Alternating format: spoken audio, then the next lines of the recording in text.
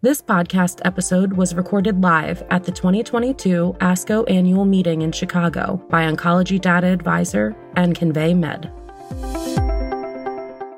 Welcome to Oncology Data Advisor. I'm Kira Smith. Today I'm here at the ASCO annual meeting in Chicago, speaking with Megan Claire Chase of Share Cancer Support. Megan Claire, thank you so much for being with us today. Thank you so much. I'm so excited. So would you like to tell us a little bit about your story? Yes. So my story begins like this. I always knew I would get cancer. And that's not because I'm a pessimist. It is because my mother had ovarian cancer when she was pregnant with me during the third month. That's when they discovered it.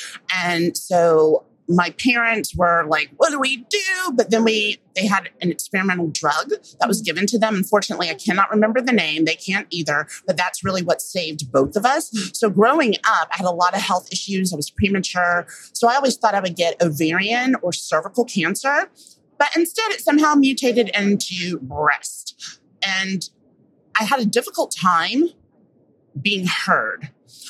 I was dismissed a lot because I am a Black woman, and also I was under 40 and I had strange symptoms that I knew were not right. My hair, which used to be bone straight into my shoulders, started falling out on the left side. And I'm like, what is happening? Even my stylist was like, are you missing a nutrient? And then I started getting tiny green bruises on my lower left leg. And I'm thinking, oh my God, it's leukemia. But then I was like, okay, wait a minute. I'm right-handed, right dominant. All of these things were going in my head. I was like, something's not right.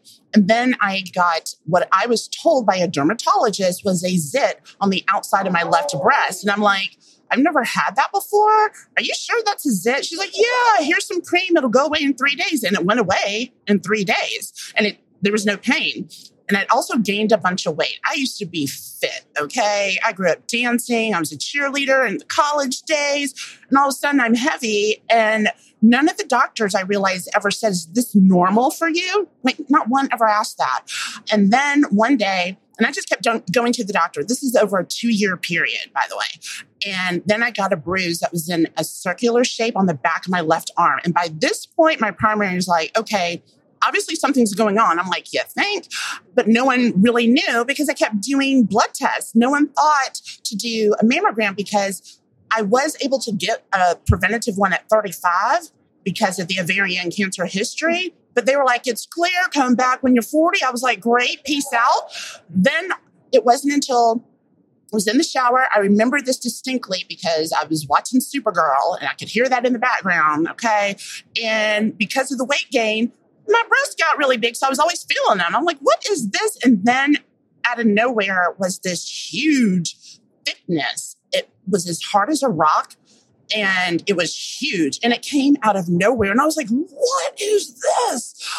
And I remember calling the next day to my primary and they were like, yeah, we can't get you in, for another 2 weeks. And I could just hear my Nana, who was a registered nurse. She was already passed away. She was like, this is your time to get pushy. And I got pushy and I was like, I need to talk to someone right now.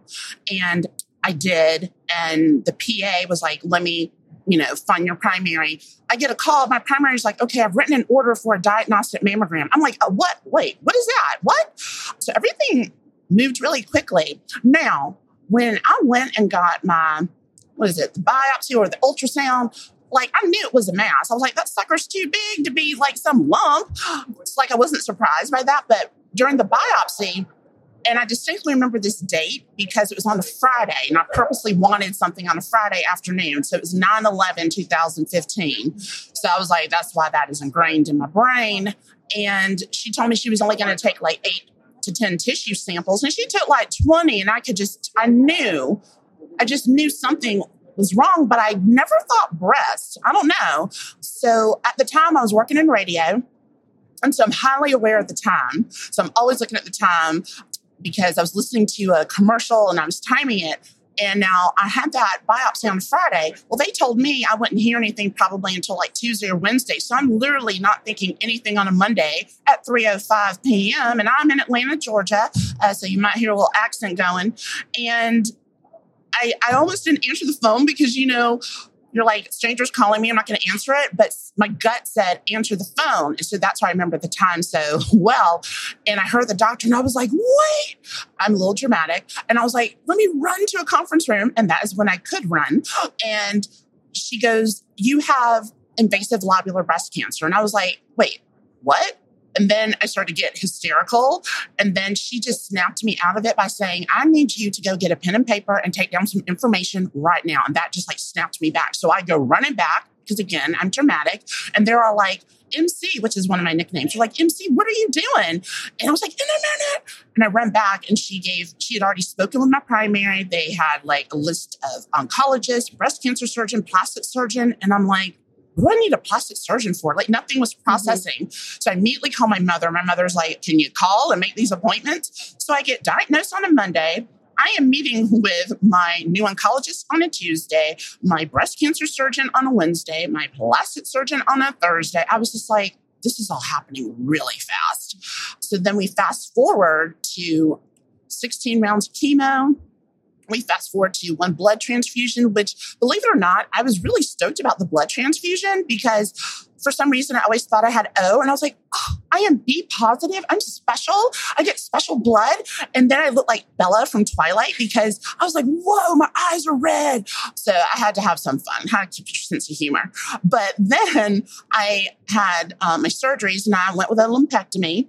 And I've been surgery shamed in the breast cancer community for just getting a lumpectomy and also by people outside of cancer land saying that too. And I'm just like, okay, you do know that a lumpectomy with radiation is the equivalent of a mastectomy. Mm-hmm. And again, it's a private, personal choice.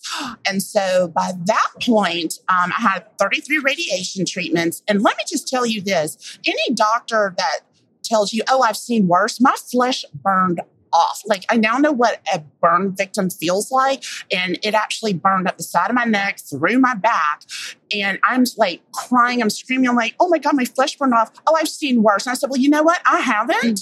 So this is a problem. I'm really still traumatized by that. So I have scars, like burned scars. And I made it through that. And I really thought that survivorship would be different because all you ever see are the smiling faces, people high-fiving, wearing pink tutus. Now, keep in mind, I had pink tutus and butterfly wings and tiaras before all this breast cancer nonsense. So I was just like, I thought that's what I was going to expect. And I remember my oncologist said, you know, you might feel a little depression after this because you won't be seeing the doctors as much. A little depression. We don't talk about the mental health side. We don't talk about the grief. I lost my fertility. So much was happening. I lost my career. And I realized no one's talking about this. And I'm a talker, obviously. So I realized, I can't verbalize this. So I'm going to start writing. So I started writing my blog, Life on the Cancer Train. And it really just helped me to keep my mental health in check. And I was just hoping maybe 2 other people would read it, you know, not just my besties. And it really took off because I don't just write about the happiness. And yes, do I have some happiness, some amazing things like sitting here with you is happening, but I'm also highly aware of, we don't talk about the rage. We don't talk about the loss on so many levels, loss of body parts, loss of career, loss of feeling sexy even, you know, and I started writing about that in a really raw and authentic way with my humor. And it seems to really resonate with not just women, but men as well, and trans and non-binary. Like it's just been really lovely to see that connection because it might be different cancers, but we all have some similar, you know, things that happen throughout the cancer path. But here I am now at my first ASCO. What? So I really decided to make the change and do more advocacy work. So after I left the TV and radio space, I went into marketing, but I was doing so much volunteer advocacy stuff. And I started making a name for myself through my writing. And I was like, imagine what I could do if I could work in the cancer space full time. And lo and behold, here I am now at ASCO as the breast cancer program director at Share Cancer Support. Amazing. Such an incredible story. Thank you so much for sharing it with us. So tell us more about Share Cancer Support. What work do you do? So it's been really exciting. They are based in New York City. I'm the lone Georgia girl. I'm in Atlanta, so I work remotely. But we have educational and support services for all of the female cancers. So that is breast cancer, early stage, metastatic breast cancer, uterine, cervical, and ovarian. And we also have what is called Latin Share for the Hispanic and Latin community. We also have Japanese Share that has been around for a few years, and we are starting a Chinese Share as well. And what's great about Share Cancer Support is there's a lot of boots on the ground work. So we have ambassadors in the Black community and the Hispanic and Latin community that go out to food pantries, that go out to health fairs to really try and reach those historically excluded communities to say, hey, we hope that you get your screening. Here is the right information and why you should do it and why you should, stay on top of it. Because, of course, especially in the breast cancer space, the Black community were really hit very hard. Though I did not have triple negative breast cancer, that is what is prevalent in the Black community. And so we need more people to be aware of it. Mm-hmm. And also we need men to be aware of it too, because men can get breast cancer too. And also you do know someone, a woman at one point or another, either you or someone else is going to be touched by one of these cancers eventually. So we work really hard on educating and having the current information, the latest research, and then they bring me on board. And I'm going to shake things up a little bit because I'm a little dramatic, but I want to incorporate different segments because not everyone is ready to hear research and understanding, mutations. So it's like I want to break it down a little bit and have, do things on some different platforms where we're really talking with the communities and not at the communities. So I really just love that we work hard on that education piece, but also excited to have Share Cancer Support say, you know what, Megan Claire, shake it up. Like, try some new stuff. We want to see, what can happen and being given that support. So even though I'm remote, I feel like I'm so part of the team. And one of the things that we are discussing here at ASCO, and this is a big deal, y'all. Okay, we have a Health Disparities Conference. It's virtual, June 24th. And our keynote speaker is none other than Stacey Abrams, who is running for governor of Georgia. And guess who? My CEO asked me yesterday. She goes, I want to ask you something. I need you to do something. I'm thinking, oh my gosh, do I have to go to a dinner by myself? Like, what's happening? And she goes, we would like you to introduce Stacey Abrams. And I said, what? Oh my God. So I'm just beyond stoked. But more importantly, we all know that health disparities is a problem, right?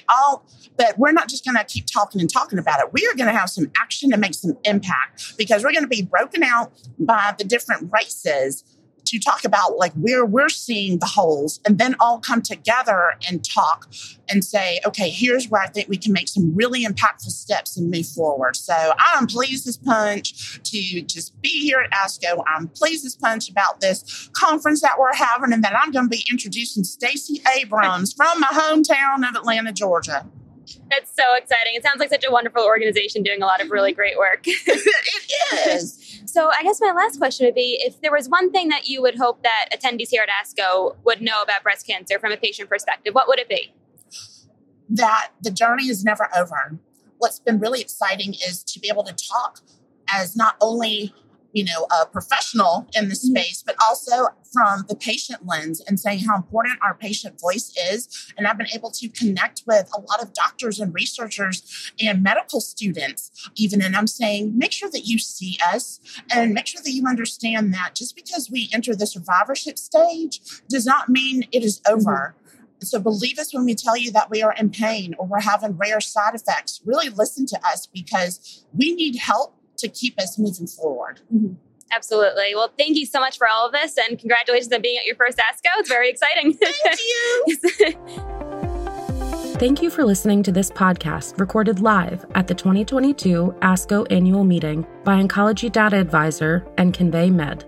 For more expert perspectives on the latest in cancer research and treatment, be sure to subscribe to the podcast at conveymed.io and oncdata.com.